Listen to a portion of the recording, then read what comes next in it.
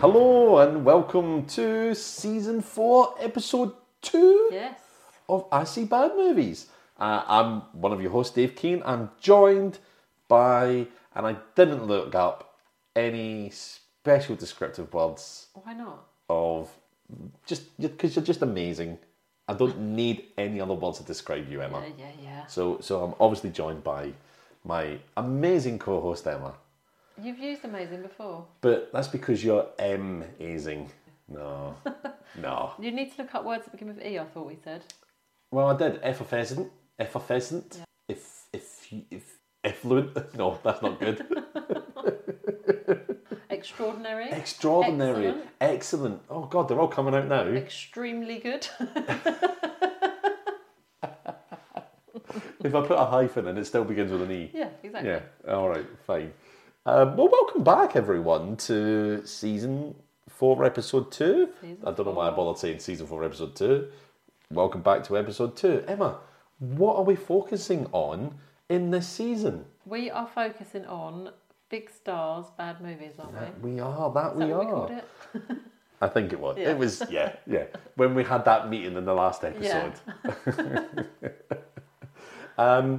Boy, do we have a movie for you today, everyone. One that I've never heard of. No, I'd heard of it, but I'd never ever okay. seen it. I had absolutely no interest in watching it when it first came out. You've heard of it because you've got the DVD. But I've got the DVD because this is a DVD that, just like, what was that? Attack of the Killer Tomatoes. Yes.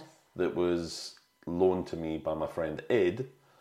This is one of his DVDs. So again, this is another shout out to Ed to say thank you very much for the DVD. So you know how loans work, don't you, David? Somebody gives you something for a little while and then you give it back. Yeah, I know, How but long the have you trouble had it is, for? I've had it a long time because what Ed forgot is that we don't watch all the movies and then review them months down the line. Oh, okay. Yeah, I know. I've yet to explain this to him. So he gave you a collection and we selected Yeah. them. Some of these other DVDs are actually going to show up in this season, funnily enough, as well. Okay, yeah. So, yeah. But yeah, today we have something special. Before I even talk about the movie, Yes. don't we? We've had someone else sign up to the Patreon. Yay! Yay! So this is our chance to say a massive shout out and a thank you to Alison Scott. Hi, Alison. Thank you. Yes, thank you very much. Welcome along. And we hope you've taken pleasure in the... Oh, she's got a lot of episodes to catch up on, actually. Yeah, there'll be 19 episodes of The Flip Side to watch. Yeah. Or listen to, even. Listen to, Yeah. Can't watch them. Yeah. And also, at this stage, 3 episodes of the bad movies for kids. I think there's 3, yeah. Yeah, at this point. Yeah, I think it's 3 at this point. Yeah. Yeah, although there is 4. By the time this episode goes out, the 4th one will be released. So, okay. So yeah, there we go. Yeah. So welcome, Alison, and to all you other lovely Patreons that are still with us. I know. Don't say it like that because we need to sound confident. Oh yeah, Of course you're still with us. No, of course not. Yeah, of course. Yes, of course. So Emma, do you want to know? I mean, you've not seen this film before. I've not seen it, no. You know the film we're watching, but for the Have sake... you seen it before? No, I've never seen it. You've not No, I've seen just heard it. Okay. But for the sake of the podcast, Emma, would you like to know the name of the movie we're watching? I'd love to. We are watching Monkeybone. We are. What's so funny? Only because I've read the back of the DVD case. See, I haven't even read the back of the Oh, DVD okay. case yet. But you should read it. And our big star in this is Brendan Fraser. Although you've also got With Bridget Fonda. Not to Whoopi take away Goldberg. from Bridget Fonda. Yeah, there Quite are a few people a on there in lot of this, big stars in this film. I was looking through the IMDb and it is packed full of people. You've got John Turturro. You've got... where are you?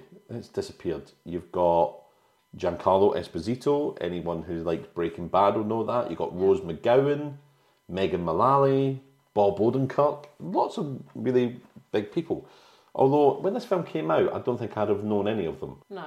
Maybe Megan Mullally, because of Will and Grace in the early 2000s. Yeah, I don't They, know when that would have been... was. That must have 90s been... or was it early 2000s? Was it early 2000s? I feel like Friends and Will and Grace was like 90s, wasn't it? Yeah, I know. It does feel... Will and Grace was 1998 That's when that started. You've read the back, I haven't. Yeah. And for our lovely Go for listeners, let's have a little listen to what's going on in this film. So, it's rude, it's raunchy, it's totally outrageous. Oh my God. Although it is a PG-12, or no, just a 12. Yeah, it is a 12. So it's not going to be that raunchy. We don't It can't know. be that much, Unless, can it? you know, this was a few years ago, you could get away with more, so it might be quite raunchy. It might be. Are we? Oh God, are we ready for how raunchy it might be? Yeah, we've seen Carousel. We've seen Carousel. Yeah. There's a sex scene in that with a carousel. We've seen all sorts.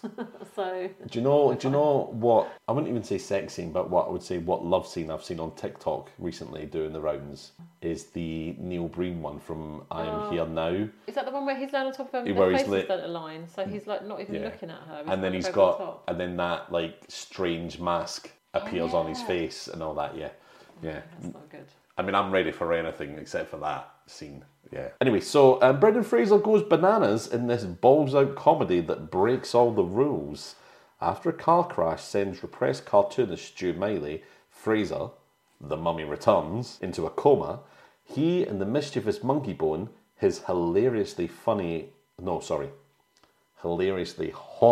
alter ego, wake up in a whacked-out way station for lost souls. When Monkeybone takes over Stu's body and escapes to wreak havoc on the real world, Stu has to find a way to stop him before his sister pulls the plug on reality forever.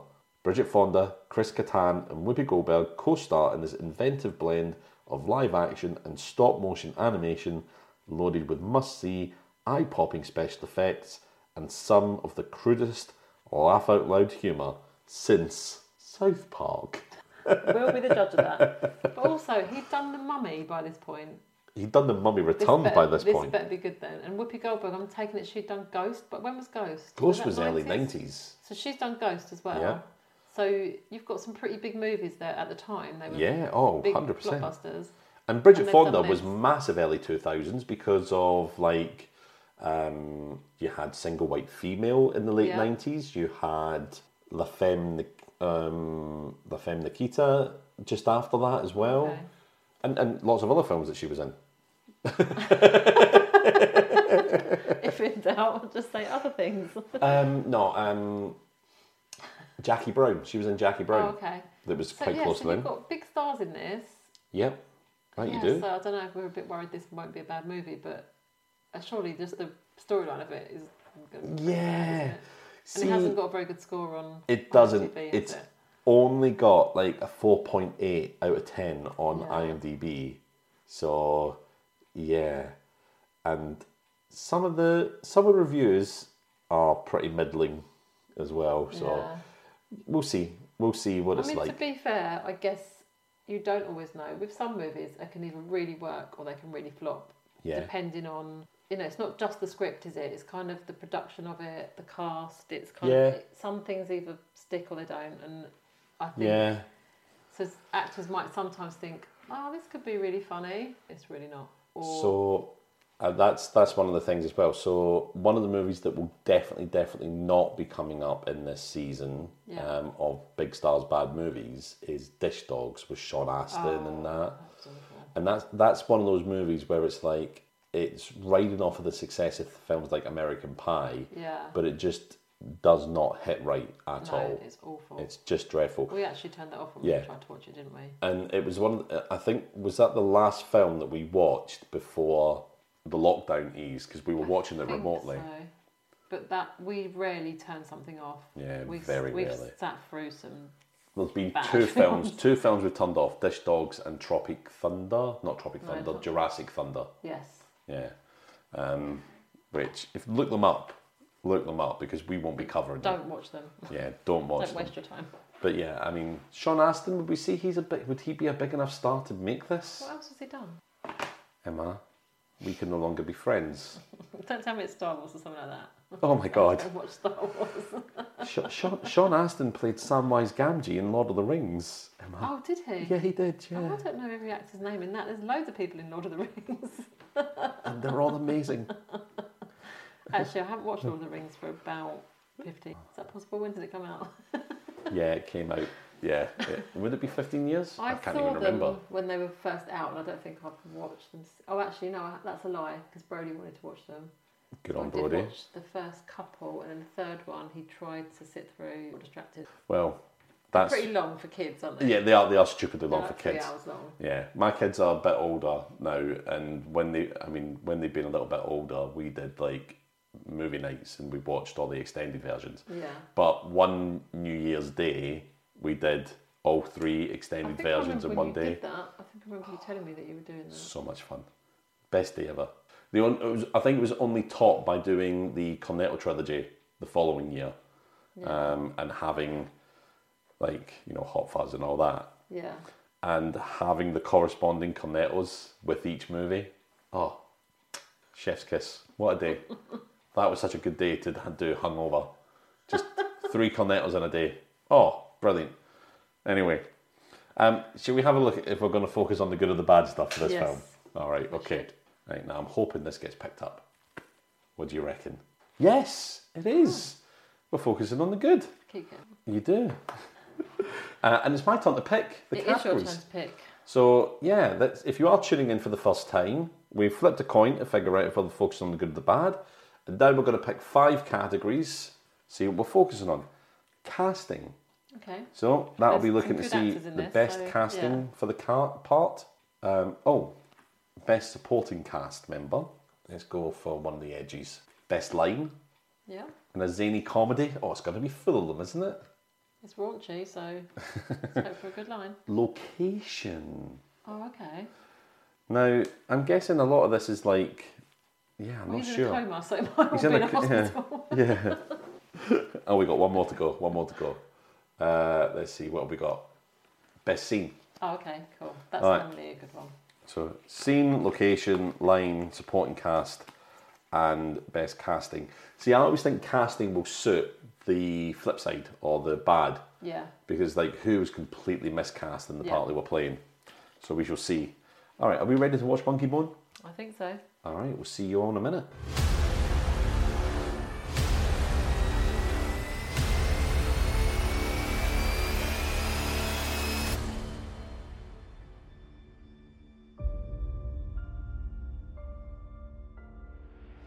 Hello, welcome back, Emma. Hello. We have just watched Monkeybone. We have, haven't we? What an interesting movie that was. What a very, very interesting film. Thanks for coming. Bye. Really don't know where to start with this one. No, it's a strange film. Very strange. I think at one point when we were watching it, I nearly said to you, oh, this is like a Tim Burton movie, but just not directed by Tim Burton. And then, I didn't say it, and then later... I compared it to Beetlejuice, didn't I? Yeah. And then you said, it is like a Tim Burton film. Yeah. By somebody else. Yeah, by somebody else who kind of... It's almost like someone said, here's like all these Tim Burton movies, we want to make a movie like this. Yeah. And... That's your inspiration, go. Yeah. Yeah. It wasn't what I expected it to be at all. No. I don't really know what I expected, but I didn't expect it to be this weird... fantasy. Yeah. I didn't hate it. I wouldn't say it's one of the better ones we've watched, but yeah. Although I remember saying to you quite close to the end, it's so close to being a good film. Yes. And you said it was not that close. No, but it had potential. I know what you mean. Yeah. It had a couple of funny bits in it, and I liked the special effects, and I quite liked the fantasy world. That was done quite well. There was elements that I liked, and it had potential to be good, and it had a great cast, but it wasn't something I don't think I'd again. Wasn't very polished. No. Yeah. I agree. I don't think I'd watch it again. It's a watched one and done.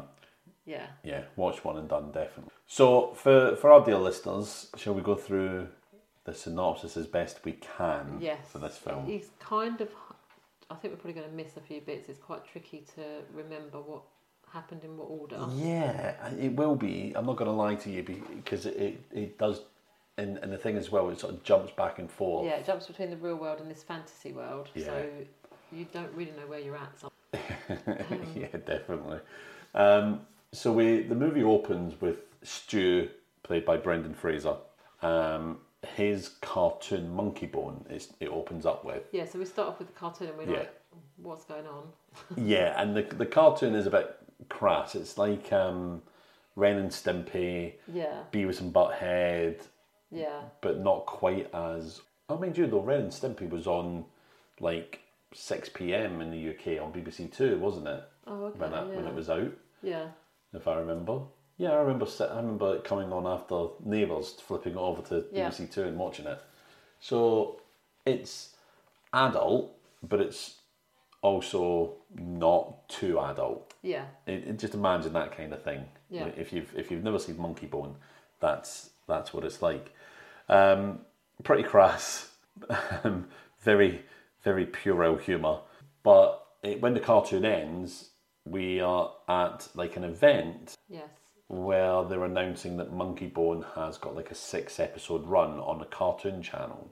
Yes, and Brendan Fraser's like the creator of Monkeybone, isn't he? Yeah, we meet his, I'm guessing agent. Yeah, I guess Herb, it must be his agent. Yeah.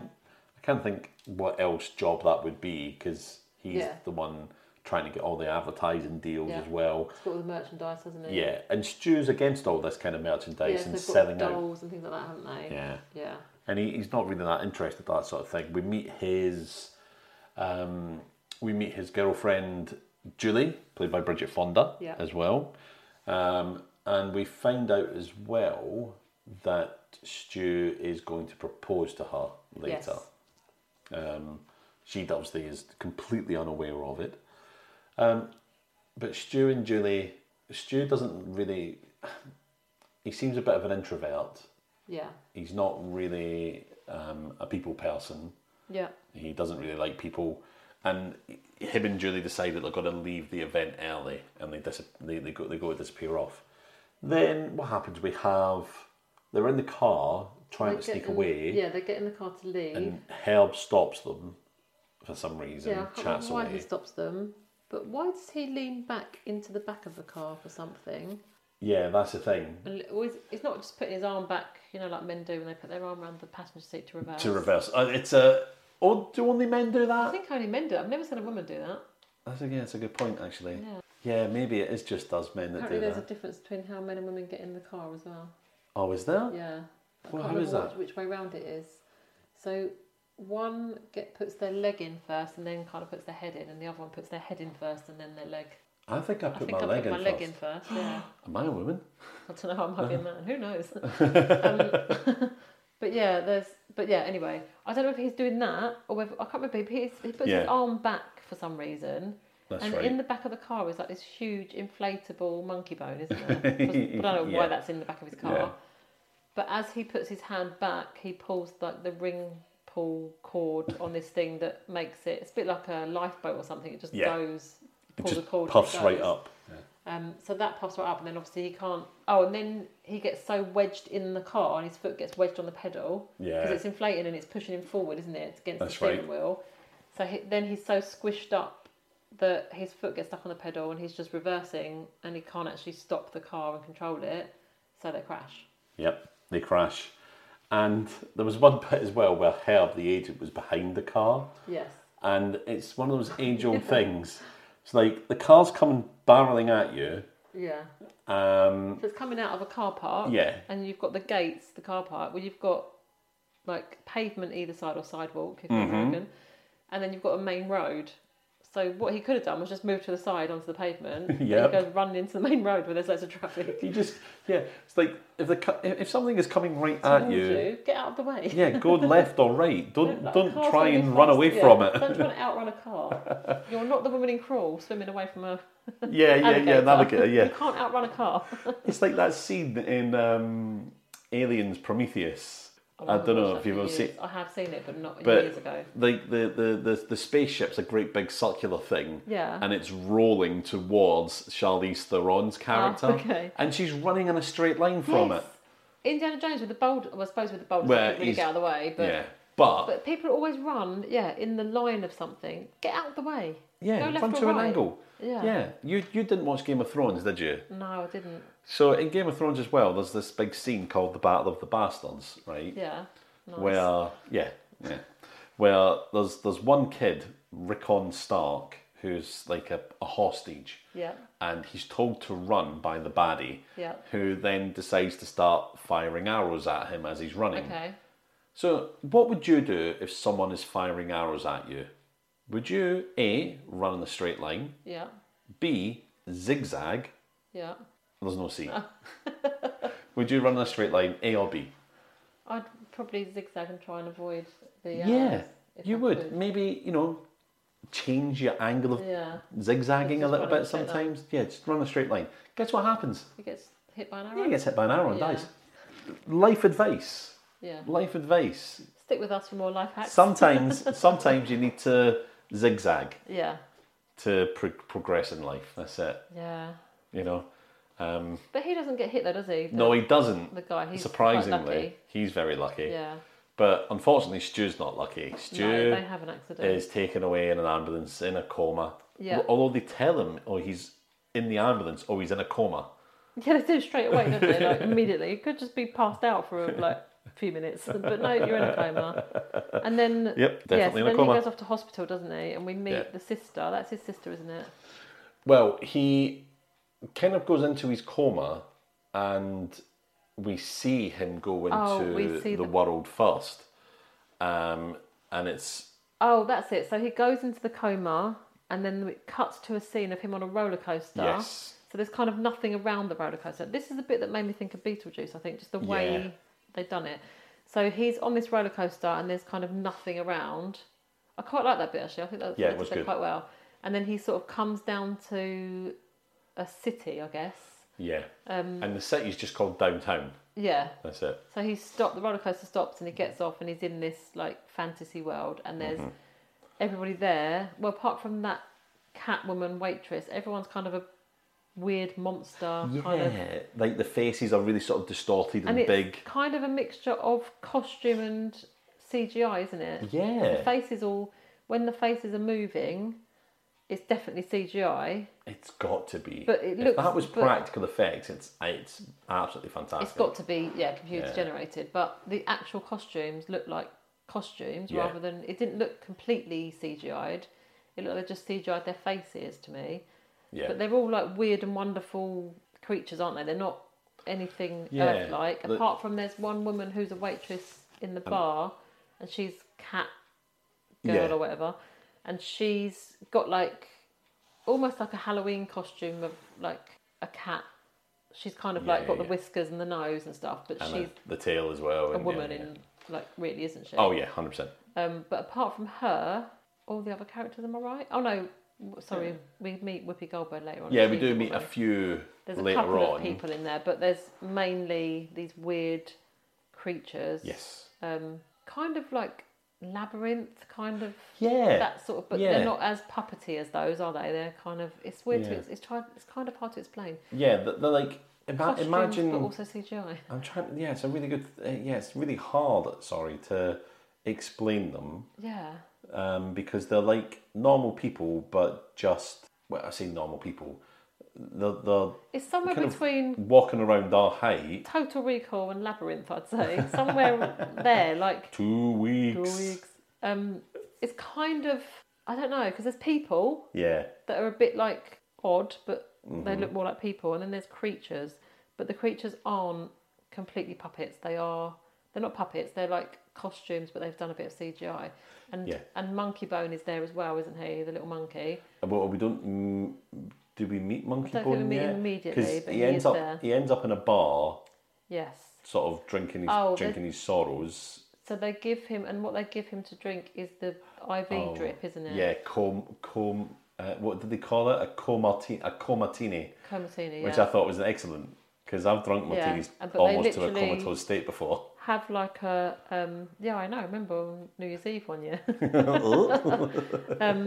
They have like a drip bag, and then they've got like the tube coming down into the martini glass, and they fill it up. Yes. With the drip. That's what he gets to drink. And then he's in this like weird bar, isn't he? Yeah. So we see him in this like fantasy world for a bit, but then it kind of splits between.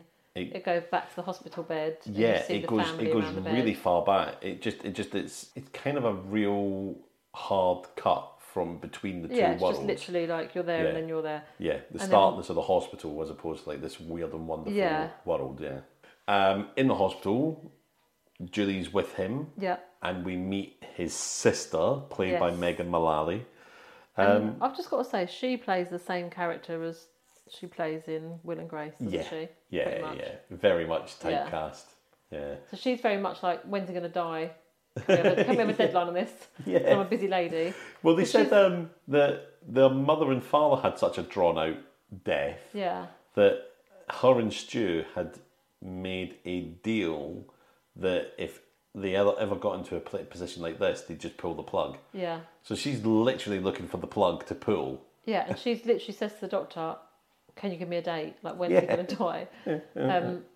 So they say 3 months, don't they? Yeah, I don't know if that's like, well, roughly. If he hasn't woken up by 3 months, then we can pull the plug. You can give us permission to pull the plug. Yeah, because they're like, oh, he's his brainwaves are good. He's all right. You know. But he might just never wake up. People are in comas for 10 years, aren't they, sometimes? Like, years, yeah. And then that's so weird, isn't it? To then just wake up. I know, I sometimes wonder. What goes on in the body to make somebody just all of a sudden just wake up? And also, how do you cope with losing 10 years of your life like that? Yeah, I know. It's so odd. It would be, wouldn't it? Everybody around you is 10 years older. Like, if you've got children... Yeah. I don't think I'll get my head around that. Just think as well, 10 years worth of technology that you've missed out on. That you'd have to learn. Yeah, I know. I'd be like, no, I'm just going to go live in the woods. I'm just going to get myself rehabilitated. No, go back into a coma, bye. Just close my eyes and hope. You know when you're trying to get back into a really good dream? How's my TikTok account doing? Oh, TikTok's no more. It's not TikTok anymore, it's something else. Oh God, just put me to sleep. Oh, pull the plug. We have... Yes, so we've got our time limit of 3 months now, haven't we? Now we cut back to the fantasy world now. Monkeybone is performing in the bar. Stu's clearly he's sick and tired of him. Yeah, he's really annoying, isn't he? Yeah, really annoying. We'll get more on that later. Yeah. Jesus, definitely will. Now he captures him at one point and puts him in a bag, doesn't he? It's just like, stop it, just shut up. And then we see, I think this is the scene where we see death, don't we? We see the Grim Reaper. It's not. Was it not the Grim Reaper? Yeah, it's not death, but it's someone who works for death. Oh, okay. Because one of Death's minions. Yeah, one of Death's minions. I don't know if I can't remember what they called it in the movie, but I don't think they called it a Grim Reaper. Okay. Because it comes along and picks a really, really old guy, doesn't it? Yeah. And gives him an exit sort of token. Yeah. And there's a great hubbub, and everybody kind of gets involved in this like ritual. Yeah. To this old guy, he goes along, he puts this exit token into the mouth of something, goes into a machine, straps himself in, and then gets fired off into Abe Lincoln's mouth in the sky. Yeah. And that's him waking from his coma. Yeah. So like, and that's what got me as well. I was thinking, is this place real? Is it Stu's imagination? It must be his imagination, surely. But then the rest of the events of the film, I think it's actually it's supposed to be a real place. Okay. So why is Monkeybone there in the first place? No idea. No idea. That's what I don't get. Yeah, because Monkeybone's not a real creature. He's an illustration. Yeah, he's a monkey illustrated.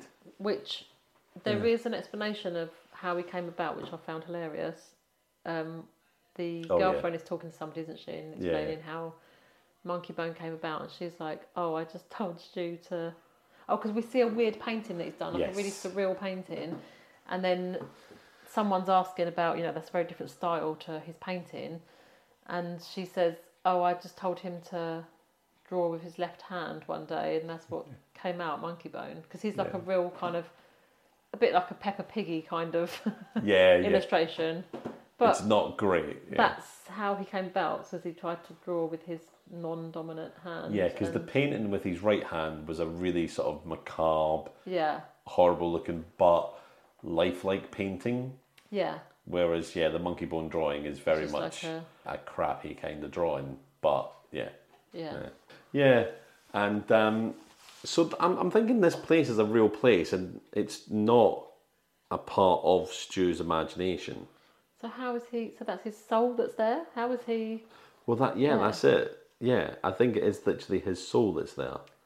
Okay, so so did we then cut back to the hospital bed and the sister's in the black hat, sort of already in mourning? It's like 3 months. Yeah, it's been the 3 months now. He's got a beard. Yeah, and his girlfriend is like, "Come on, you've got to wake up. Like this is it. Yeah. We're gonna." And the doctors are saying that they're gonna pull the plug, aren't they? At 9 a.m. the following morning. Yes. Yes. And they get to the point where they're just about to pull the plug, and then in this fantasy world, he gets. Well, he gets an invite to a party.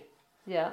By Hypnos, the god of sleep. Yeah. Who's played by Giancarlo Esposito. Yeah. And when he's at this party, they all watch a nightmare, and it's Julie's nightmare about the plug being pulled. Oh yes. On Stu. Yeah.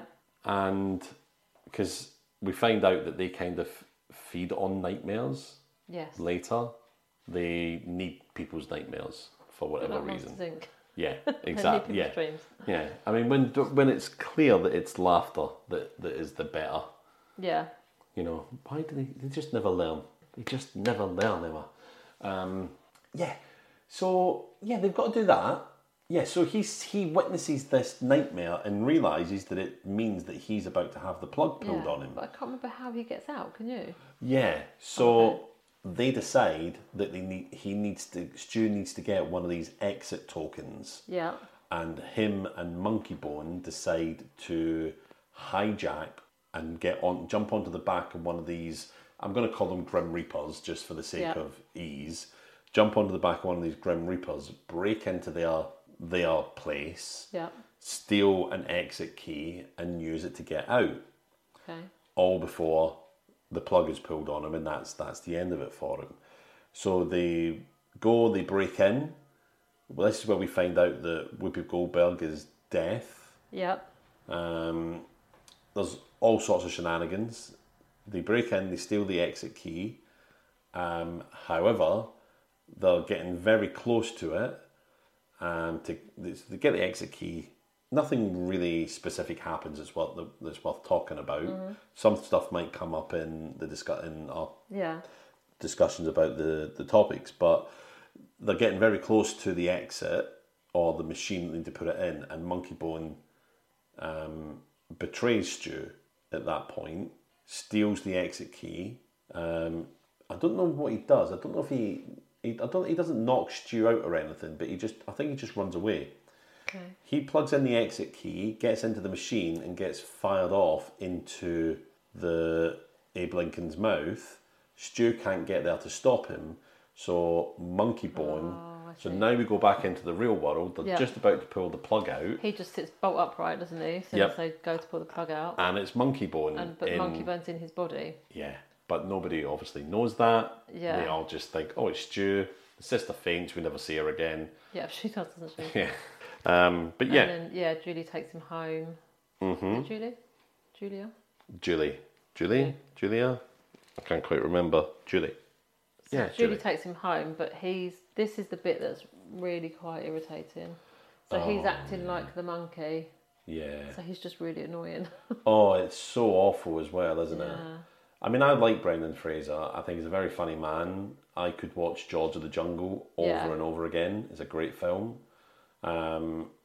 Even, films like California Man, although I think it's called California Man here, isn't it? But I think it's called Encino Man in America. Oh, is it? Yeah, I think it's got a different name. Oh, okay. I'm sure it has. Yeah, but, correct me if I'm wrong. I could watch those films back in the day. I don't think I could watch California Man again now. But that was just him being goofy and daft. Yeah. And then I actually said, this is after The Mummy and The Mummy Returns. Yes, it is. This is after those films. Yeah. And it's like, I can't see him going backwards. No, into this is the thing. So Brendan Fraser at this point has done The Mummy and Mummy Returns. Whoopi Goldberg has done Ghost. Yeah. And it's like, those are pretty big movies at the time, weren't they? I mean, they are. I don't know how well they did, but Bridget Fonda was well big known then as well. So this movie has quite an impressive cast. They've all done some pretty big movies. Yeah. So this I guess they take a punt with a lot of movies. Like they don't know how they're going to work out. You know, you get something like Beetlejuice that just lands, does really well, everyone gets it. Yeah. That's kooky and weird, isn't it? But you know, it's got kind of a. Yeah. Do you know what? I don't know. It's just that sort of that work. This is trying to be that sort of style of film. Yes. But it doesn't come off as well as Beetlejuice. And also, I think Beetlejuice had more of a solid storyline, whereas this is a bit wishy-washy in that it's a bit like, you know, he's in a coma, he's got to get out of the coma, the monkey gets into his body by mistake, and then he has to get back out into his own body, blah, blah, blah. But it's like you switch between the two different worlds, so you don't really ever know where you are. Yeah. You don't really know what's going on in this fantasy world, do you? Because, or if it's not, I don't know if it's a fantasy world or not, but in the alternative world, you don't know what's going on really. Yeah. You've just got kind of all these weird creatures and none of it makes any sense. Yeah, you just have to assume that this is the life there, and that's it. There isn't like loads of storyline there, is there? It's kind of goes into a coma, needs to get out of the coma. Other than that, there's not really a lot else going on. So, and when there are bits going on, you don't really know what's going on. That's right. So it's just, I guess, when actors take a movie like this, on paper, something like Beetlejuice probably looks weird. It's probably like, what is this? Yeah, that's true. That's a good point. But actually, the way it's produced, it works. Yeah. And, you know, you've got some good actors in there and stuff like that. That all helps. But I guess, some of these movies that actors take on, it's like, this is going to be hit or miss, and we don't know which one it's going to be until it's produced. And I guess there's a lot of movies like that. That's a good point, actually. Because when you think about some movies that you watch and you think, wow, that was amazing, but it's totally off the wall, like, unlike anything you've seen. Mm-hmm. And then other movies try it and it just doesn't. Something's not quite right. Yeah, it doesn't catch. Yeah. They're trying to go for the same, and it just falls short. Yeah, there's some great elements in this. Like I say, like the roller coaster down to where it's kind of in nothing, and then he lands in this city. That was really good. I thought that was really well done. We had some great special effects in there, didn't we? Yeah, and do you know what I just found out as well? The director of this movie, directed Nightmare Before Christmas. Oh, okay. Directed the James and Giant Peach movie. Yeah. And Coraline as well. Oh, okay. And I actually honestly thought that they were all Tim Burton films. Yeah. Apart from James the Giant Peach, I knew that wasn't Tim Burton. Going for that style, yeah. Yeah. But so I can see now where all of that is coming from. Yeah. But this one just doesn't. It doesn't quite. Yeah, it's just not quite there. Yeah. It could have been so much more. Been so much more. It's a shame. Now, the reason Monkeybone has done this, and there is a reason, it's not just that he wants freedom. Monkeybone's got a deal with Hypnos to create more nightmares on Earth. Oh, yeah. Because they feed on nightmares, so they want more nightmares. Stu is locked up in a prison with a lot of other people who have tried to escape, apparently. So you've got, I know this is where it just gets a bit weird. Stephen King's in there. Yeah. Even though Stephen King is here. But are they implying that someone else took over Stephen King? I don't know. You had Lizzie Borden. You had Edgar Allan Poe. All sorts of people locked up with a Jack the Ripper for some reason. Weirdly, People that I suppose are there to give people nightmares. I guess so, yeah. But that world just didn't make sense anyway, did it? So. Yeah, it didn't. Miss Kitty comes to see Stu, and she's like, "I knew about the plan, but I couldn't tell you." Blah blah blah. And she looks quite sad that she's obviously, because I think she actually really fancies Stu. She actually really likes him. Yeah, or to have someone look at me the way Miss Kitty looks at Stu. I know, don't. Oh. I've got a dog, so I do have. You do have someone that looks at you like that, yeah. Only normally when I've got food. It's food. What? I'll look at you like that when you've got the slushy machine. Oh yeah, obviously. Right. Oh yeah. Okay. So there is going to be a slushy machine at I See Bad Movies headquarters. This is the headquarters. This is. So if you hear us slurping away, just mind your business, because if there's a slushy machine in the house, we're having slushies. That's it. Oh, Imagine how much more fun would Monkeybone have been if we were sitting there slopping away on a We slushie. probably wouldn't pay much attention to the film, would we? We'd just be like, another slushie? I'll have another 5, please. We could make alcoholic slushies. I think I've just invented my favourite drink. Slushy cocktails. Oh, yes. Yeah. Oh my God.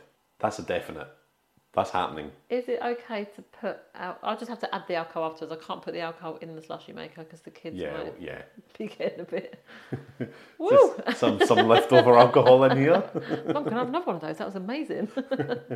Kids are sleeping really well tonight. Well, that's not a bad plan, actually. They're really grumpy in the morning, though. Yeah. Throwing up all the time, headaches. Yeah, no, we definitely have a few slushies when the slushie machine's up and running. Oh, yeah. Oh, yeah. I can't wait. I can't wait. You never go out of slushies. I will just add that, like, we're not being like, now we're big famous podcasters, we're going to have slushy machines. Yeah. It's for a birthday present. It's for a birthday present for my daughter. But I will be using the slush machine whenever I like as well. Oh, yeah. But if you could sign up to the Patreon, that will keep us in slushy syrup. Because that's expensive. I think it's like 15 quid for 4 flavours. And rum to put in it. Yeah. Well, they've got loads of rum, tequila. actually. Oh, yeah. Yeah. Oh, perfect. So we're all right for rum, yeah. Why is my tea just normal tea then? Well, because you've got to drive home. Oh, yeah. I'll sleep in the car, I'll be fine. Yeah, be fine. Done it before. Anyway, I forgot where we were. Yeah, Miss Kitty is yes. apologetic to Stu because he's now trapped there. She's chased out of the prison by a mouse in uniform. Yeah, there's a little mouse guard, isn't there? Yeah. A little mouse guard. Sorry, that was good. Don't know why. Made me think of mouth guard. But mouse guard, both guards, got nothing to do with it. Absolutely nothing to do with it. But yeah, he did work there, didn't he? Yes, he worked there. Now, that's one thing that we forgot. What? The night before the plug was pulled, it was Julie's nightmare about the plug being pulled that drove Stu to want to really get out, of course. Yeah. But also, that same night, Julie is a doctor of sleep, I think, or sleep issues, or of the brain. I'm not quite sure what she's a doctor of. But she noticed that same night, she's talking to her friends, and she notices that Stu's brain activity is the same as when he's having nightmares. Oh, she has the chart. She's got this chart. So she's developed something that will cause nightmares in people. Yes, because she thinks she can scare him awake, doesn't she? Yes, so she the night before gives him an absolute dose of this. In his neck, doesn't she? Yeah. Yeah, that was a bit grim. She just sticks this needle in his neck. I don't know about anyone else here, right? I've never heard of people having injections in the neck. If someone's in a coma, right, or even if they're just in hospital, yeah, right, they've usually got a cannula in. Yeah, but you can inject stuff in there. And you can inject stuff in there, directly into the bloodstream. And she just, straight into the neck. Yeah. I mean, what the hell? Never heard of somebody injecting in the neck. I don't think there's anything that's like, look, we need to get it to his brain quickly, so let's just inject him in the neck. No, because your blood gets pumped around your body so quickly, it's going to get to your brain really quickly. Yeah. It doesn't need to go if something's in your bloodstream, then it's in your bloodstream. Fine, yeah. Yeah. Yeah. I love this with movies. They just do the weird things. Do random things like that. Like, why the neck of all places? It just seems so odd to me. It's just madness, isn't it? Although it's not as odd as, I don't know if I think I've told you about my nan having the eyeball injections. Oh, yeah. That, I couldn't believe it when she said, no, they actually inject my eyeball. I'm going to have to put a trigger warning on the beginning of this episode because we're talking about injecting an eyeball. Oh. Yeah, I can't talk about that in front of my daughter because she's really squeamish about eyeballs. But yeah, it was quite a shock. Put me right off my slushy. It's not going to have eyeballs floating in it. But what if it's Halloween? You put an eyeball in it? I might do, yeah. Just for a laugh. Just to scare you. No, I'm really worried. Yeah. So she injects it into the neck. Actually, wasn't it? Yeah, I completely forgot about that. Because what it does is it also points out to this hypnos fella that she's got this drug that causes nightmares. Yep. And they feed on nightmares and they want it, so blah, blah, blah. So it's all been a great big ruse, really. Nothing to do with Stu, but it's all been a great big ruse to get their hands on her nightmare juice. Yeah. Now, at this time, Monkeybone is in the real world, in Stu's body. Yep. Doesn't know quite how to behave as a human. Oh, there's a very strange love scene. Oh my God. We'll talk about that though, won't we? We'll talk about the love scene scenes. That scene will come up. There's a very interesting love scene. He's just acting like a complete idiot. Yeah. Because obviously he's a monkey, isn't he? Not a person. Mm-hmm. The dog hates him. Yeah.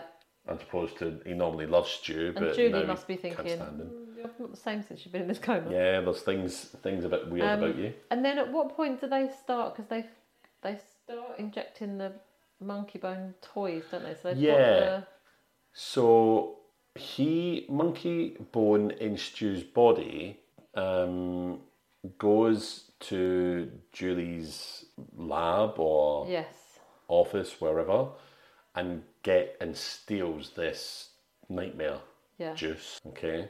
Which looks exactly like, if you've seen the Minions films, looks exactly like the purple stuff that they inject the Minions with, and they turn all crazy, don't they? They go purple. And they get the purple ones in the. Is that number 2?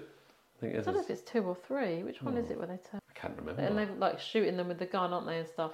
Oh no, they shoot them with the antidote out of the gun to change them back. But yeah, it looks like that. It's like a cylinder of purple goop.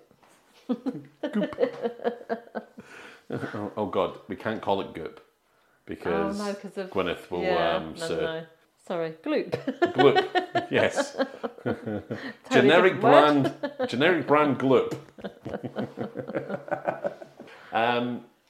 So he's got this, but also at the same time, he's really going crazy on the old merchandising as well. Yeah. Because Monkeybone, the first thing like Monkeybone says when he gets home is he expected like a much bigger house because like what are the no royalties from Monkeybone, etc., etc. Yeah. Because Stu's not bothered with merchandising. No.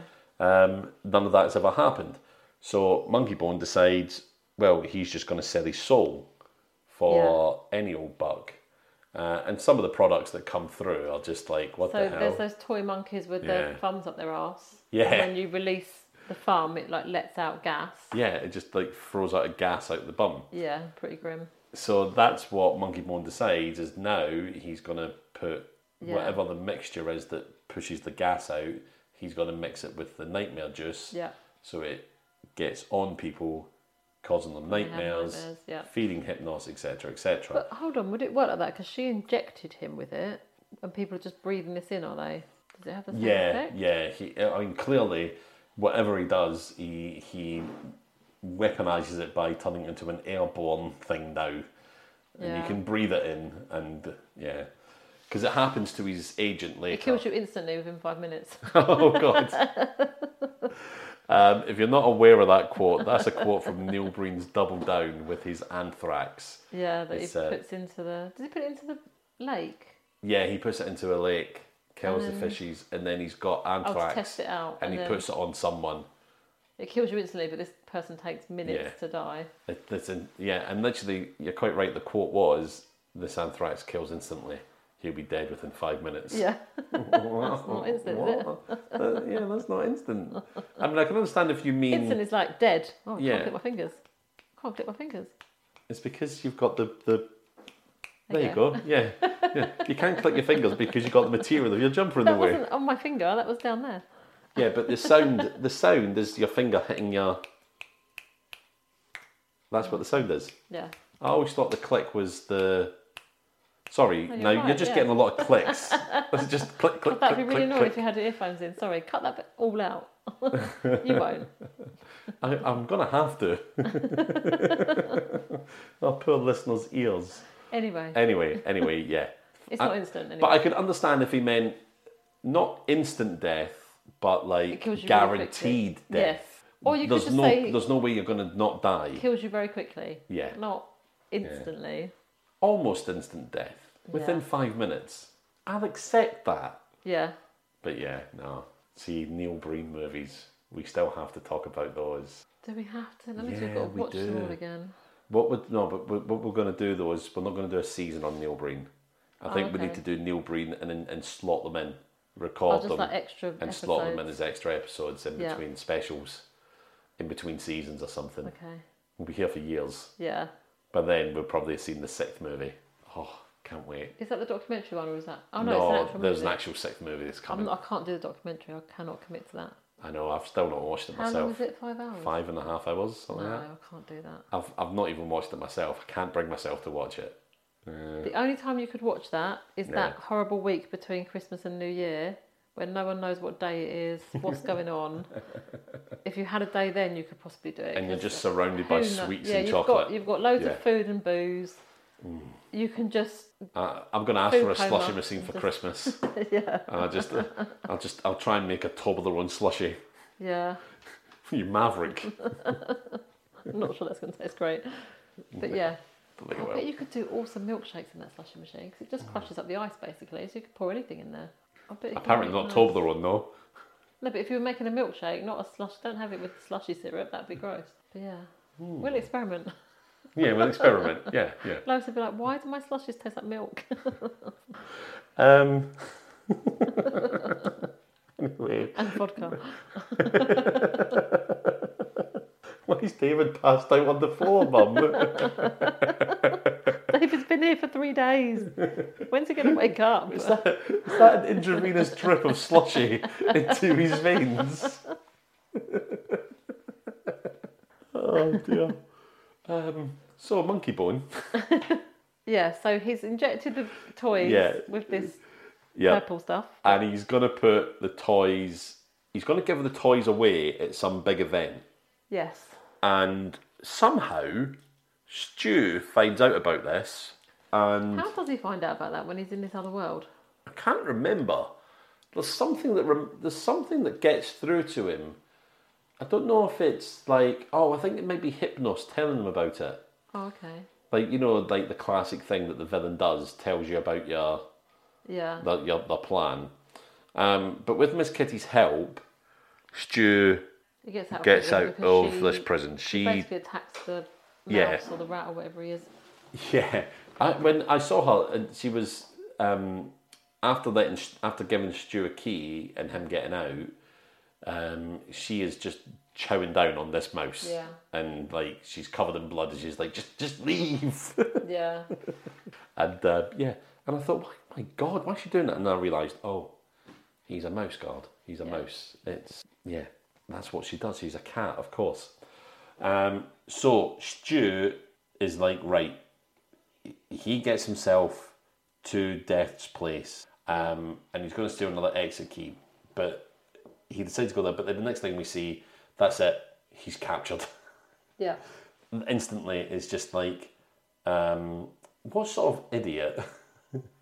And this is Death talking. What sort of idiot just comes back to a place that we'd already captured you once before, blah blah blah blah. Anyway, but that's when he's like, I can't even remember what it is that he says, but he convinces Death to let him go and send him back to the real world. Yes.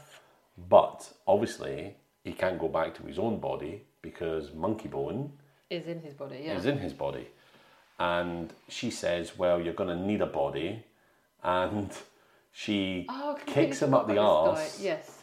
Which sends him flying into the sky, into Abe Lincoln's mouth, and into the body of a dead gymnast.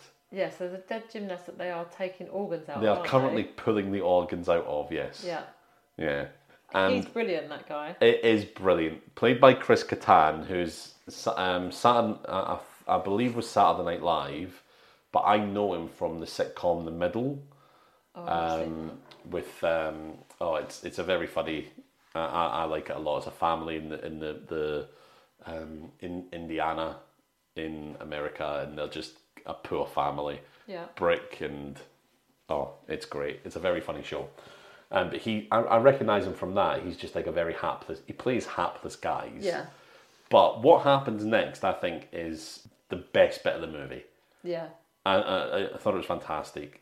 I'm gonna go into detail about it in my the good scenes. But this gymnast escapes. Yeah, so he just wakes up to his dead body. Yeah. and then all of a sudden broken neck. Broken neck. Yeah, he does that really well. Yeah. And then he wakes up and he sort of jumps off the table, and the doctors are chasing him, aren't they? Because they're like, we need the organs. But he literally gets gaffer tape and just tapes himself up. And tapes himself up. He's got a bit of wood down his back, and he tapes his head to it so he doesn't. But he does. It's a fantastic piece of physical comedy. Yeah. Absolutely brilliant. The way he's running with his neck kind of off, and how he's running off to the side with it. Yeah. And bumping into things. Fantastic. But he ultimately gets to the event. Yeah. He foils Monkeybone's plan. Yeah. Convinces Julie that he's Stu in this body. Yeah. And then we have a really played out moment where there's a giant inflatable Monkeybone, the one that caused the accident in the first place, that Monkeybone in Stu's body climbs onto, Stu in the gymnast body climbs onto on a rope, and we have this kind of back and forth of them trying to knock each other off and stop each other. And then a policeman is like, of course, an American policeman, gun trigger happy, decides, I'm going to shoot them down, and he shoots a hole in the bum of the monkey, of course, sends him flying, and they smash into the floor, and they both die. They must, kind of. They must die, and then I don't know if it's coma. I mean, the gymnast is like, yeah, okay, Stu's out of his body, because Stu and Monkeybone both go crash landing back to downtown. Yeah. And Death. That's where Death uses that big. Yeah, guy. Death. Yeah, so the seat that they sit on to be rocketed into Abe Lincoln's mouth is suddenly gets up out of the water, and it's like a big creature, isn't it? Like a giant robotic, monstery thing. Anyway, Stu's on there. So Stu's in one hand and the monkey's in the other hand. Yeah. And then she just literally claps his hands together. Yep. And that pushes Monkeybone back into his brain. Yes. And then Stu can get back into his body. Yeah. And she's like, we all need a little bit of Monkeybone in us. Yeah. So that was a bit of, I mean, the whole movie, I think, was leading up to just that one joke about having a Monkeybone inside you. Yeah. Kind of. Yeah, kind of. It was a bit schoolboy humour in a lot of places, wasn't it? Combines the two together. Stu kind of the bug up Stu's ass kind of dies a little bit. Yeah. Because he's a bit more relaxed. Yeah. But then I think Monkeybone is basically the persona of all of Stu's childhood trauma of being bullied as a child, to be honest. Yeah. So that's why he hates people. And then Death says, well, I'm going to send you back. Bing. Sends Stu back, gets into his body, and that's the end of the movie. Yep. Yeah. It's all right, wasn't it? It was okay. I mean, there was good parts to it. Yeah. But it just didn't quite do it for me. It was like... Yeah. It was close to being a good movie, which I guess is not what we want on this podcast. But so it was bad. Yeah. But it had great elements in it. Yes. And it had potential to be a really good niche film, but it just didn't quite get there. Yeah. But it was, it wasn't the worst we've watched. It wasn't a struggle to get through. No, that's right. Was it about an hour and a half-ish? It's about an hour and 40. Yeah, about an hour and 40. So it didn't feel like it dragged either.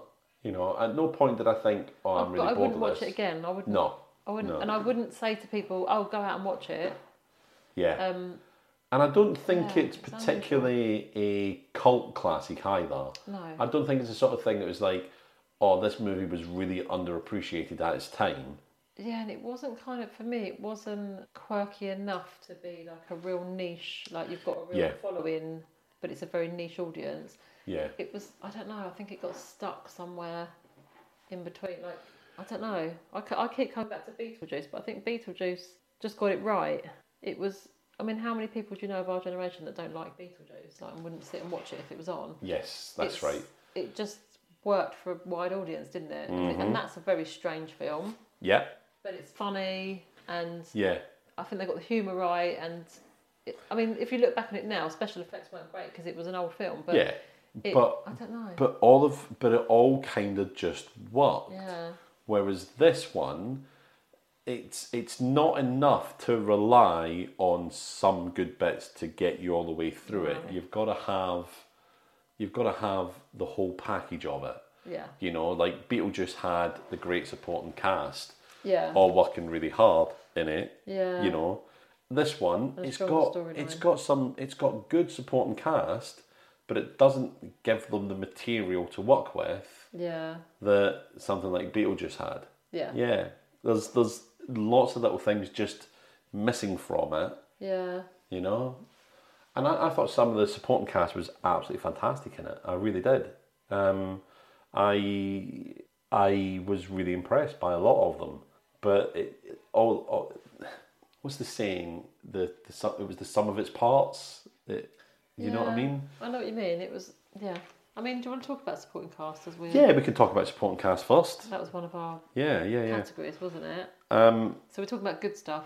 Yes, yeah, we are. I absolutely love Dave Foley, who was his agent Herb.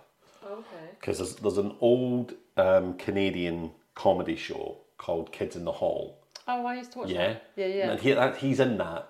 Oh, was he in that? I haven't watched that for years, but that did used to really make me laugh. I loved it. And crushing your head. Yes.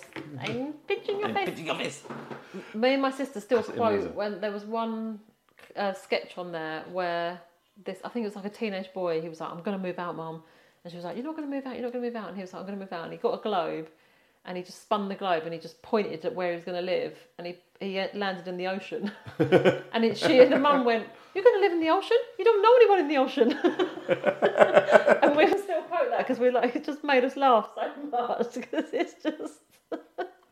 It was that sort of humour and it was great. Yeah, it is an excellent show. I would stay up late to watch it. I wonder if that's on YouTube because I totally forgot about that until you just said that. I remember once I put on. My brother had the album by the band that did the theme tune to it. Yeah. And I finally had it and I put it on one day and I was just playing that song over and over, the theme tune over and over again. And when I turned it off, I could hear my neighbours just laughing. It's like, what the hell is that? Oh, it's so good. But yeah, Dave Foley is in that. Oh, okay. And he was the Herb the agent. Yes. And he's fantastic. He's hilarious. He's perfect as the agent. Yeah. He's got that real, like, smarmy kind of thing going on. An agent to be like. Yeah, exactly. You know, he's so kind of supportive of Stu, but with the ulterior motive to get him to sign up to, you know, selling Monkeybone meat burgers. Yeah. You know, so there's all that going on. Absolutely fantastic. You had in there as well Chris Kattan, the fella that did the gymnast. He was my good supporting cast. He was brilliant. Brilliant. But also he was Whoopi Goldberg, again, supporting cast, although kind of wasted in her role. Yeah, well, I put Whoopi Goldberg down for good supporting cast and just put it's Whoopi Goldberg. Yeah, it's Whoopi Goldberg. Really not add her in there. But she didn't do much with her role. She wasn't in it a lot though, no. But the gymnast fella was also playing Death's sidekick. Yeah. As well. So he had two roles in it. Yeah, he was really good. And we'll obviously talk about his scene because... Yeah. He was absolutely fantastic. So yeah, I had the gymnast and Whoopi Goldberg as supporting cast. Yeah. Well, wait, I'm sure he was. Was he not? I don't know. Goldberg Death. Yeah, I'm sure he also played Death's sidekick. Anyway, it certainly looked like him. Yeah. So those two, I think, were absolutely fantastic in terms of supporting cast. Yeah. They were brilliant. Dave Foley, Chris Kattan. And I think Rose McGowan. No, what's her name? Yeah, Rose McGowan. Yeah. As Miss Kitty. Well, I mean, I don't know if she was I don't think she was particularly famous at that time, was she? No. Because I think, did she get more famous in...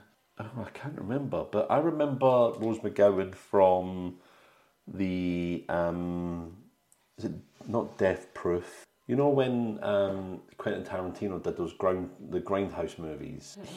She was in one of those, the one that Robert Rodriguez directed, Planet Terror. Oh, okay. And she played a woman that had like a machine gun for a leg. Oh, yes. Yeah, I remember. Yeah. I know that's and I think that's way after Monkeybone. So I don't know how famous she was. I don't know what else she was in before that. So I don't know if I would say, but I think she was kind of she was exactly what you needed for Miss Kitty, because Miss Kitty was just eye candy for Stu. Yeah. And Monkeybone, but but not particularly like amazing supporting cast. Yeah. So who did you have? Just Chris Kattan down. I had the gymnast and Whoopi Goldberg, just because it's Whoopi Goldberg, but she didn't, like you say, she didn't do a lot. She wasn't in it loads. Yeah. Do you know what I don't have anything for? Well, I suppose supporting cast and casting. It kind of goes hand it's kind of going to go hand in hand, isn't it? Because I think the Dave Foley was perfectly cast as the agent, like I said. Yeah. So I think that the supporting cast has kind of covered the casting element. Yeah, I think so. Yeah. Location. What have you got for location? So location, I did like the roller coaster and like the I keep calling it fantasy world. I don't know if it was a fantasy world, but the world where he goes into when he's in the coma. Yeah. I thought that was done really well. Like when he first went into the coma, I just thought, oh, this is quite nice the way they've done it. Like when it's just a roller coaster and there's nothing around it, and it sort of felt quite eerie and like. If you found yourself in that situation, you'd be like, "Oh, this is a bit scary." Like I'm just on a roller coaster with nothing around, and then you just land in this weird town where there's just all these. So I thought that was quite well done, actually. Yeah, and the first thing he says as soon as he gets off the roller coaster is, "Am I dead?" Yeah. Is that it? Because it's a disorientating thing. But yeah, I agree, because I think that was especially the way that they did it, because he was in the ambulance, and when he said he was in a coma, he started to sink down into the bed. And I was like, I wish we had the special effects as well for this film. I have actually made a note of the special effects, because it was really good. Yeah. So many wonderful little tricks that they did. We'll talk about that, shall we? Because that was... I think so. I think it's worth a mention. So there's a bit where he's... So in his... Is it in the world, or is it he's dreaming it? I don't know. But he's proposing to his girlfriend. Yeah. And then all of a sudden he's on a hospital bed, but he's upright, isn't he? The hospital bed's like upright. And they cut a pipe or a tube that's this is connected to him. This is actually Julie's nightmare. Oh, it's Julie's nightmare. This is Julie's nightmare. Stu is watching it when he's in Hypnos's house. Oh, yeah. So she dreams that he proposes to her, and then all of a sudden he's on the hospital bed, but it's upright, and then somebody cuts a tube that's connected to him. Oh, yeah. And then he kind of deflates, but it looks like his face is melting, doesn't it? Yeah. And it's quite funny, but it's so well done. I cannot tell the listeners how good it looks. Yeah, the special effect is amazing. Yeah. And then he kind of... So it looks like he's melting, and then he kind of just drops to the floor. Yeah. And then someone tries to sort of lift his head up, but it's all floppy. It's a bit like a Dali painting, isn't it? Yeah, exactly. Floppy head, like the clocks that sort of flop over the edge of the side, and it's like that, but it's very well done. Yeah, it is. Imagine like if you could take your skin off at the end of the day. Yeah. And just step out of a suit, and and it's just this. Yeah, it's just like a costume of him. So perfectly done. It's really well done. And that instant deflation thing that happened as well. Yeah. Oh, yeah, I know exactly why you picked that. So that's the thing, the special effects. And there was other stuff, I think. I haven't made any other notes about special effects, but I remember thinking they've done it quite... I mean, when the creatures were talking and stuff, that was quite good as well. The mouth moving. Yeah, it definitely wasn't a costume. It was definitely computerised. See, what I'm thinking, though, is I'm thinking a lot of it was... So the director, having done Nightmare Before Christmas, Coraline, these are all stop motion animation. Yeah. So I think what we're seeing when they're talking isn't CGI. It's stop motion animation on these faces as they're moving, and it's so well done. Yeah. It really is. We did just have to give a shout out to special effects on this, because although we didn't pick it as a category, this is a trouble when we pick categories at random. We don't know which movie is going to suit which categories, but this yeah, we definitely have to give a shout out to the special effects. 100%. Yeah, it was really wonderful. Not gonna lie. Why would I? Yeah. All right. So, another thing that I would say about the special effects, one that I really liked, was Hypnos himself. Yeah. So Hypnos was like this tiny little sort of satyr. I was trying to describe it. Hercules, the movie? Yes. Where you have Dan DeVito's character play... Dan DeVito's character, what's his character's name? I'm looking it up as I'm right now. Phil. That's it. So he's like a sort of satyr like that. He's like a little sort of devilish thing. He's got the horns, he's got the goat's legs. He's got really tiny little legs, hasn't he? Really tiny little legs. Yeah. So for a lot of it, he's kind of sitting on a bed, and you've got Giancarlo. Yeah, it's Giancarlo Esposito's head, just kind of on the shoulders and kind of doing that. But then there's a bit later where he's actually walking around. Yes. As well, and it's just a fantastic piece of puppetry as well. Yeah. With these little legs moving and his head. Yeah, they've done that really well as well. So clever. And I think the body deflating was the best one, but I really liked the character model of Hypnos. It was really clever, really clever. While we're talking about the size of things with his little legs, oh yeah, can we just mention the size of the ice cream tubs when I think it's Julie and her friend is it? They're sitting there they've got a tub of ice cream each. I think it might be like Haagen-Dazs or something. Yeah, it was Haagen-Dazs.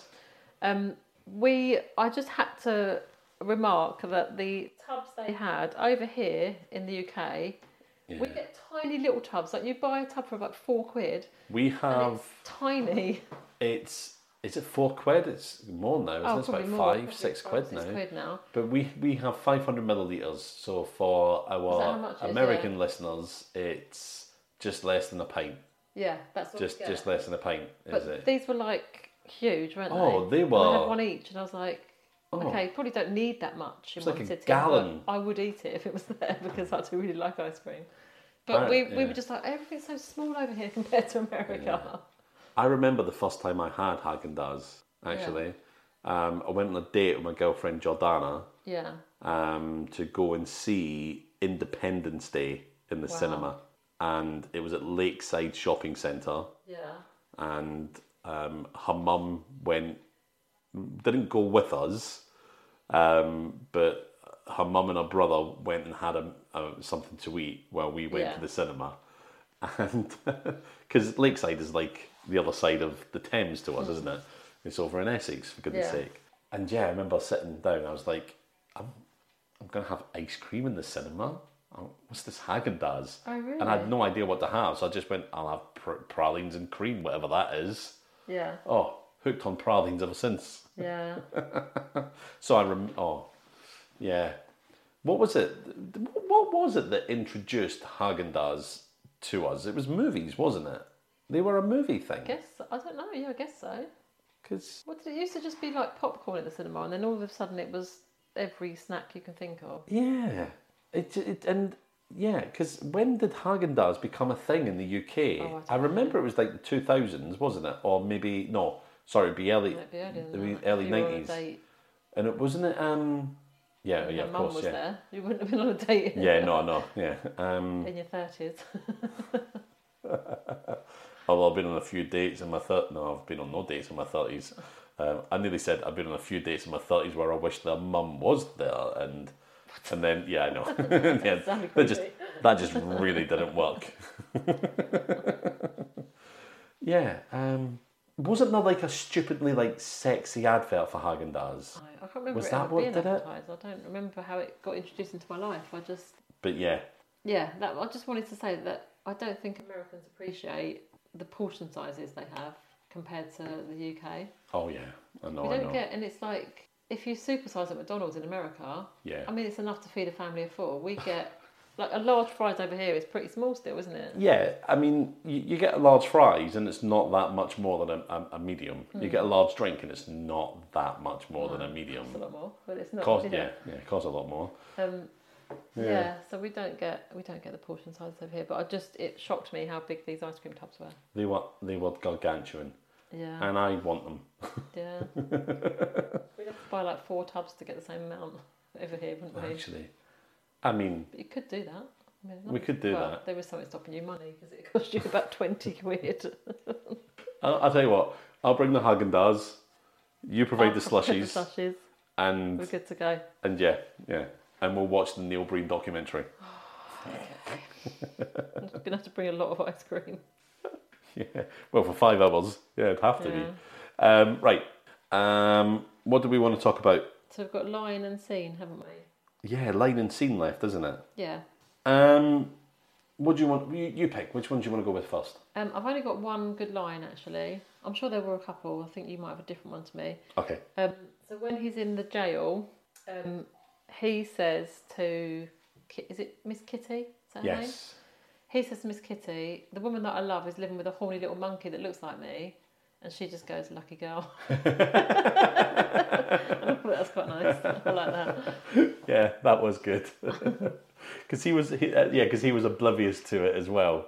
And that just summed up Miss Kitty and Stu's relationship, didn't it? Yeah, she's like, very much unrequited love. Oh, bless her. But she did get a snack, a little treat later. Yeah. In eating the mouse. Yeah. Oh, was that your on the good line? That was mine, but I think you might have written down another one. I wrote down what it was now. I've got 2, and I kind of said one of them earlier. So when Stu decides to break out the second time and he breaks into Death's headquarters, and we instantly cut to him captured, and he's on a rack to be stretched. Yeah. Oh yeah. And Death says, "What kind of fool sneaks into the world of the dead twice?" And our henchman says, and it was the way he said it, one that likes a good stretching. Yeah, I forgot about that stretching machine. Yeah. I mean, it was just there for a moment, you know. But it did also remind me, like, there's got to be a point on one of those racks when you're stretched that you're I'm not going to go grim. No, that's where you're actually perfectly nice. Just kind of relaxed. Oh, that's actually quite nice. That's quite nice. And then very quickly, it's not nice. Yeah. Yeah. I'd like to get to the nice point and just left there. Yeah. Oh, that's like years of compression in my spine. Just take it. Oh, I feel like 20 years younger. Oh, I didn't even know that muscle was tight. Yeah. And then crack, you're dead. Oh, that was my arm out the socket. Oh. It was literally just one that likes a good stretching. It just tickled me. There was another one later which I actually put in scene, but it's not a scene, it was a line. Oh, okay. And it was at the end again, where, because Death lets Stu go because he tells her how lovely Julie is and how much in love with her he is. And then later, for Death to let him go the second time when they come down after the monkey, falling off the monkey and that, before the end of the film, she says to him, "Stu, I have to know, what was it like? What was she like?" Yeah. And he turns to Death and he says, "She was lovely." And he says it in such a sweet way. Yeah. "She was lovely." And then he just goes, "Of course, I was decomposing at the time." And that was the best line Brendan Fraser said in that whole movie. Yeah. I enjoyed that one a lot. I enjoyed that a lot. So yeah, we're down to scene now. We are. Go on. What was your favourite scene? Same scene, I think we have. So it's the guy with the broken neck who's getting the organs removed. So so it just goes to them. He's down on the table. The doctors are getting the organs out. It's the pancreas is the first one. They pull something out and they go, "Oh, there's the pancreas." Take everything, aren't they? But they take the pancreas, and then he is laying there, and he just all of a sudden gets up and is alive again. Yeah. But he's broken his neck, so he has to have his head sort of floppy the whole time. So as he's running out of the hospital and he's running home, and he's got this like floppy neck, and he keeps he keeps pulling his head up and cracking and Yeah, so he has to like lift his head up and play about with it, but it would be really difficult to act like you've got a floppy neck, I think, because he makes it look so convincing. Yes. I think stuff like that, you know when people like act drunk, or there's a scene in Wolf of Wall Street where Leonardo DiCaprio is off his face on drugs. Yeah. But they take all of these drugs, but they're really old drugs, and they take a load of them because they're not working, they're not kicking in. So they take a load, and then an hour later or whatever, it all kicks in, and he's just like can't speak, can't walk, can't move, and he's in a clubhouse, and he has to get home because they realise that the FBI are tapping into their phone lines or whatever, and he tries to phone his friend and say, don't use the phone for like talking to like people we're making deals with and stuff, because they've tapped the phone line, but he can't speak, and then he has to like come out of this clubhouse and go down several steps to get to his car to get home. He's only like a mile away from his house. Yeah. He comes down these stairs, and honestly, he plays it. So he's literally, it's like a muscle relaxer, I think, this drug. So he can barely move, and he can barely talk. He plays it so well.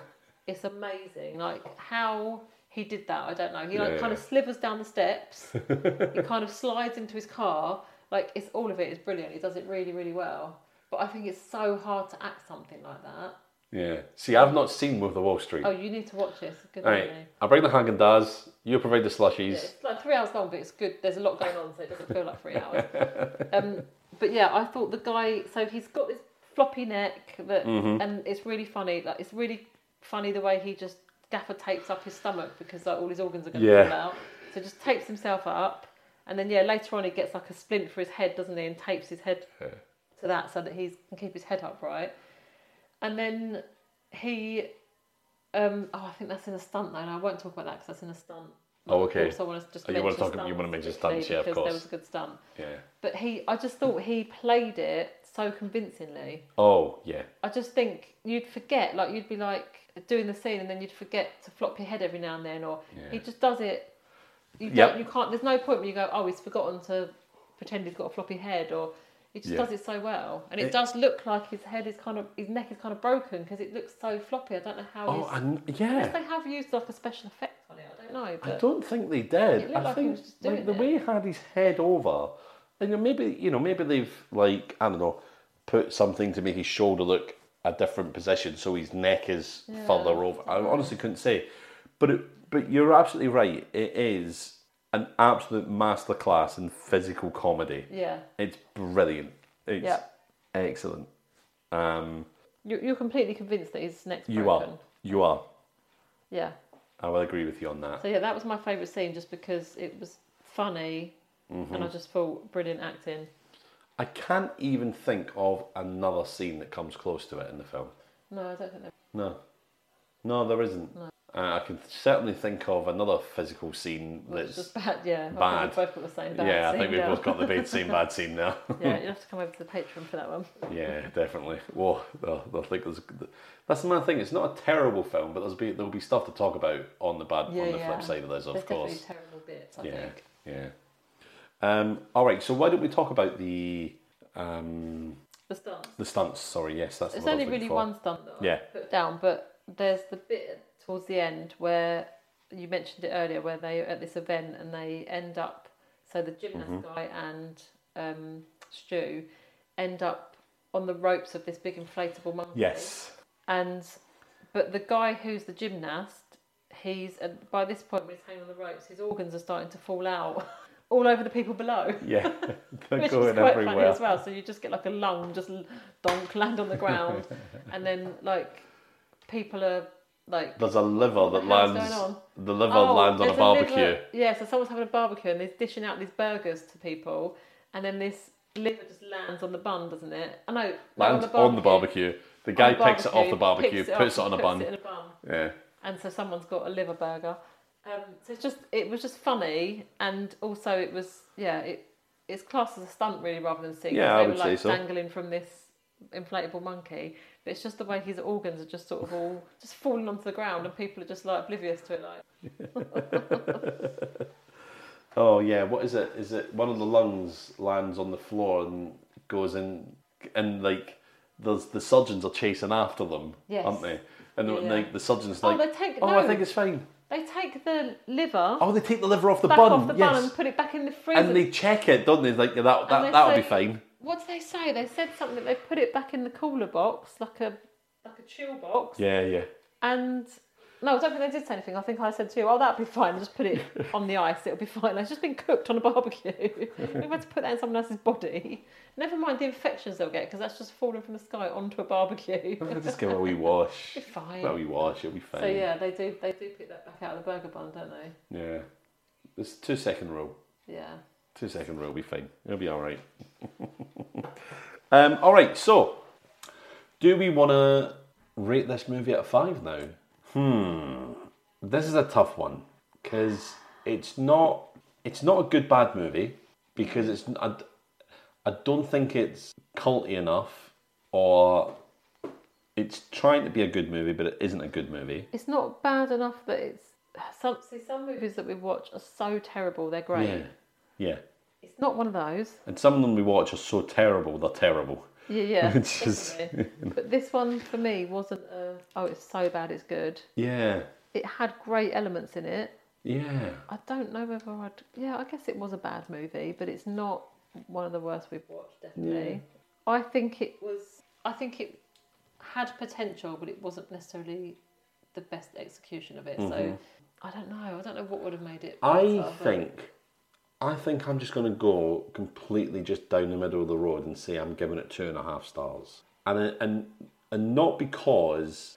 And because it is just that. It's neither great, it's neither awful. Yeah. It's just a middling film. It's just mid. Yeah. I'm being down with the youth. I was going to go 2 out of 5 just because I think I did like the special effects, I thought they were great. I did like some of the scenery and stuff like the location of the... And some of that stuff really lifts it. Yeah, and it had comedy. It did have some comedy in there. I mean, the gymnast alone gets a point, I think, just for his scene. So yeah, it had redeeming qualities. I don't think it's something that I would rush out to watch again anytime. Yeah. And I don't think I'd recommend other people to watch it. I mean, maybe just look up that gymnast scene on YouTube because... Oh, it's got to be. Great. If it isn't... Just to see how well he does the broken neck. It should be. Yeah. But yeah, I wouldn't watch the entire movie for that. No, so I wouldn't. I think 2 out of 5. Yeah. It's just a disappointing film. It's just disappointing. Like, it's almost just good. I think I think it had potential to be great. Yeah. But just didn't get there. Sorry, I had to cough, and I could have just pushed the mute button on my mic, but I didn't. Sorry. That's all right. Yeah, that was a very just very middling thing of me there. Yeah. It's not terrible. I'm glad I've eventually watched it. Yeah. You know, and thank you to Ed for lending us the DVD so we could watch it. And now I can talk to him about it because I know he's been itching to. And it's always interesting seeing some of these bigger actors, some of the movies they've done previously, because, like we said earlier, by this point he'd done Mummy and Mummy Returns, which were big movies. And he was then going to a movie like this. Hot property. He's hot property again now, isn't he? Yeah. Because like The Whale and things like that. But he's sort of having a comeback now. And absolutely fair as well. Yeah. You know, it's so good to see him back. I've not seen The Whale. I watched it the other day, actually. Oh, did you? Yeah. Yeah. But yeah, I think it's interesting to see some actors, how diverse their portfolio is. Yeah. Like, in terms of, you've done some great stuff, and then you've done stuff like Monkeybone, which is like, okay, that's weird. Do you know what film I loved of Brendan Fraser years and years ago? Airheads. Oh, I remember that, yeah. Do you remember? Such a funny film. Steve Buscemi as well. And you've also got George of the Jungle, which my kids love. Just great, yeah. So you've got, like, he's done stuff before that's been, like, silly, fun. Yeah. So it's not completely out of character for him to do a movie like this. It's just, I don't think this one quite landed. It just doesn't, does it? Just doesn't. Shame. But like I say, it's interesting to see an actor's career and kind of go, oh, you did that and you did that. Like, that doesn't seem like the same career. Yeah. And even with, like, Whoopi Goldberg, Yeah. You got Whoopi Goldberg, she'd done Ghost by this point, Which was huge. Yep. And other Jumping Jack Flash. Yeah. I loved that film, Jumping Jack Flash. Has she done like Sister Act and stuff Sister like that? Act? I don't know Sister... Yes, she must have done Sister Act by that point as well. That must have been 90s, wasn't it? Oh, yeah. Yeah. Yeah, so she's done some pretty successful movies. Mm-hmm. So yeah, it's interesting, but I guess that's the beauty of something like acting. You kind of do so many different projects that some of them are going to be great and some of them are going to be a bit questionable. Yes, they are indeed. I think I kind of mentioned it the other day. It's like, you know, people like Charlize Theron and that, you know, Halle Berry. I mean, I don't really think Halle Berry's that great an actress, to be honest, but she got an Oscar for Monsters Ball. I think what I've seen of it. Charlize Theron got her Oscar for Monster. And then she was good in Monster. Oh, I think Charlize Theron's a great actress. Yeah. And she went on and she did Aeon Flux, which was an absolute bomb. And you know, Halle Berry went on after her Oscar to do things like Catwoman. Yeah. You know, which was dreadful. But yeah, I mean, so Sister Act, you know, Ghost 1990, Sister Act 1992. Oh, how could you forget The Colour Purple for Whoopi Goldberg as well? Of course. Yeah. How, you know, I mean, what a film. I mean, yeah, Sister Act 2 was 93, and Colour Purple was 85. So she's done some big stuff by this point. Oh, yeah. I guess she's only got a little cameo role in it. It's not like a major part, but still. Yeah. And I don't know, was Whoopi Goldberg was she a stand-up comedian before? I don't know whether she was stand-up or if she did theatre, like was she shows. just a theatre actor? I'm not sure, actually. Yeah. But yeah. There was another film she did. She was a detective. What was it called? It's going to really bug me. She was a detective. I think I've seen her be a detective in anything. Oh, it's going to really, really bug me. Oh, that's really gonna annoy me. I'm not gonna find it, but she was a detective going up against. And I remember because there was a guy like who would eat glass in it. It's very strange. Oh. But yeah, she was a detective in it, and I remember watching that. And it was Anyway, I'm getting distracted because you know what? Mm-hmm. I'm finding it difficult to say goodbye again. Yeah. We've rated the movie. It's pretty mid. We could probably cut out the last 10 minutes. Yeah, just I like 10 minutes. I won't, you know. No. It's all content. So thank you to Ed for the DVD. Yep. Thank you to our new Patreon, Alison Scott, as well.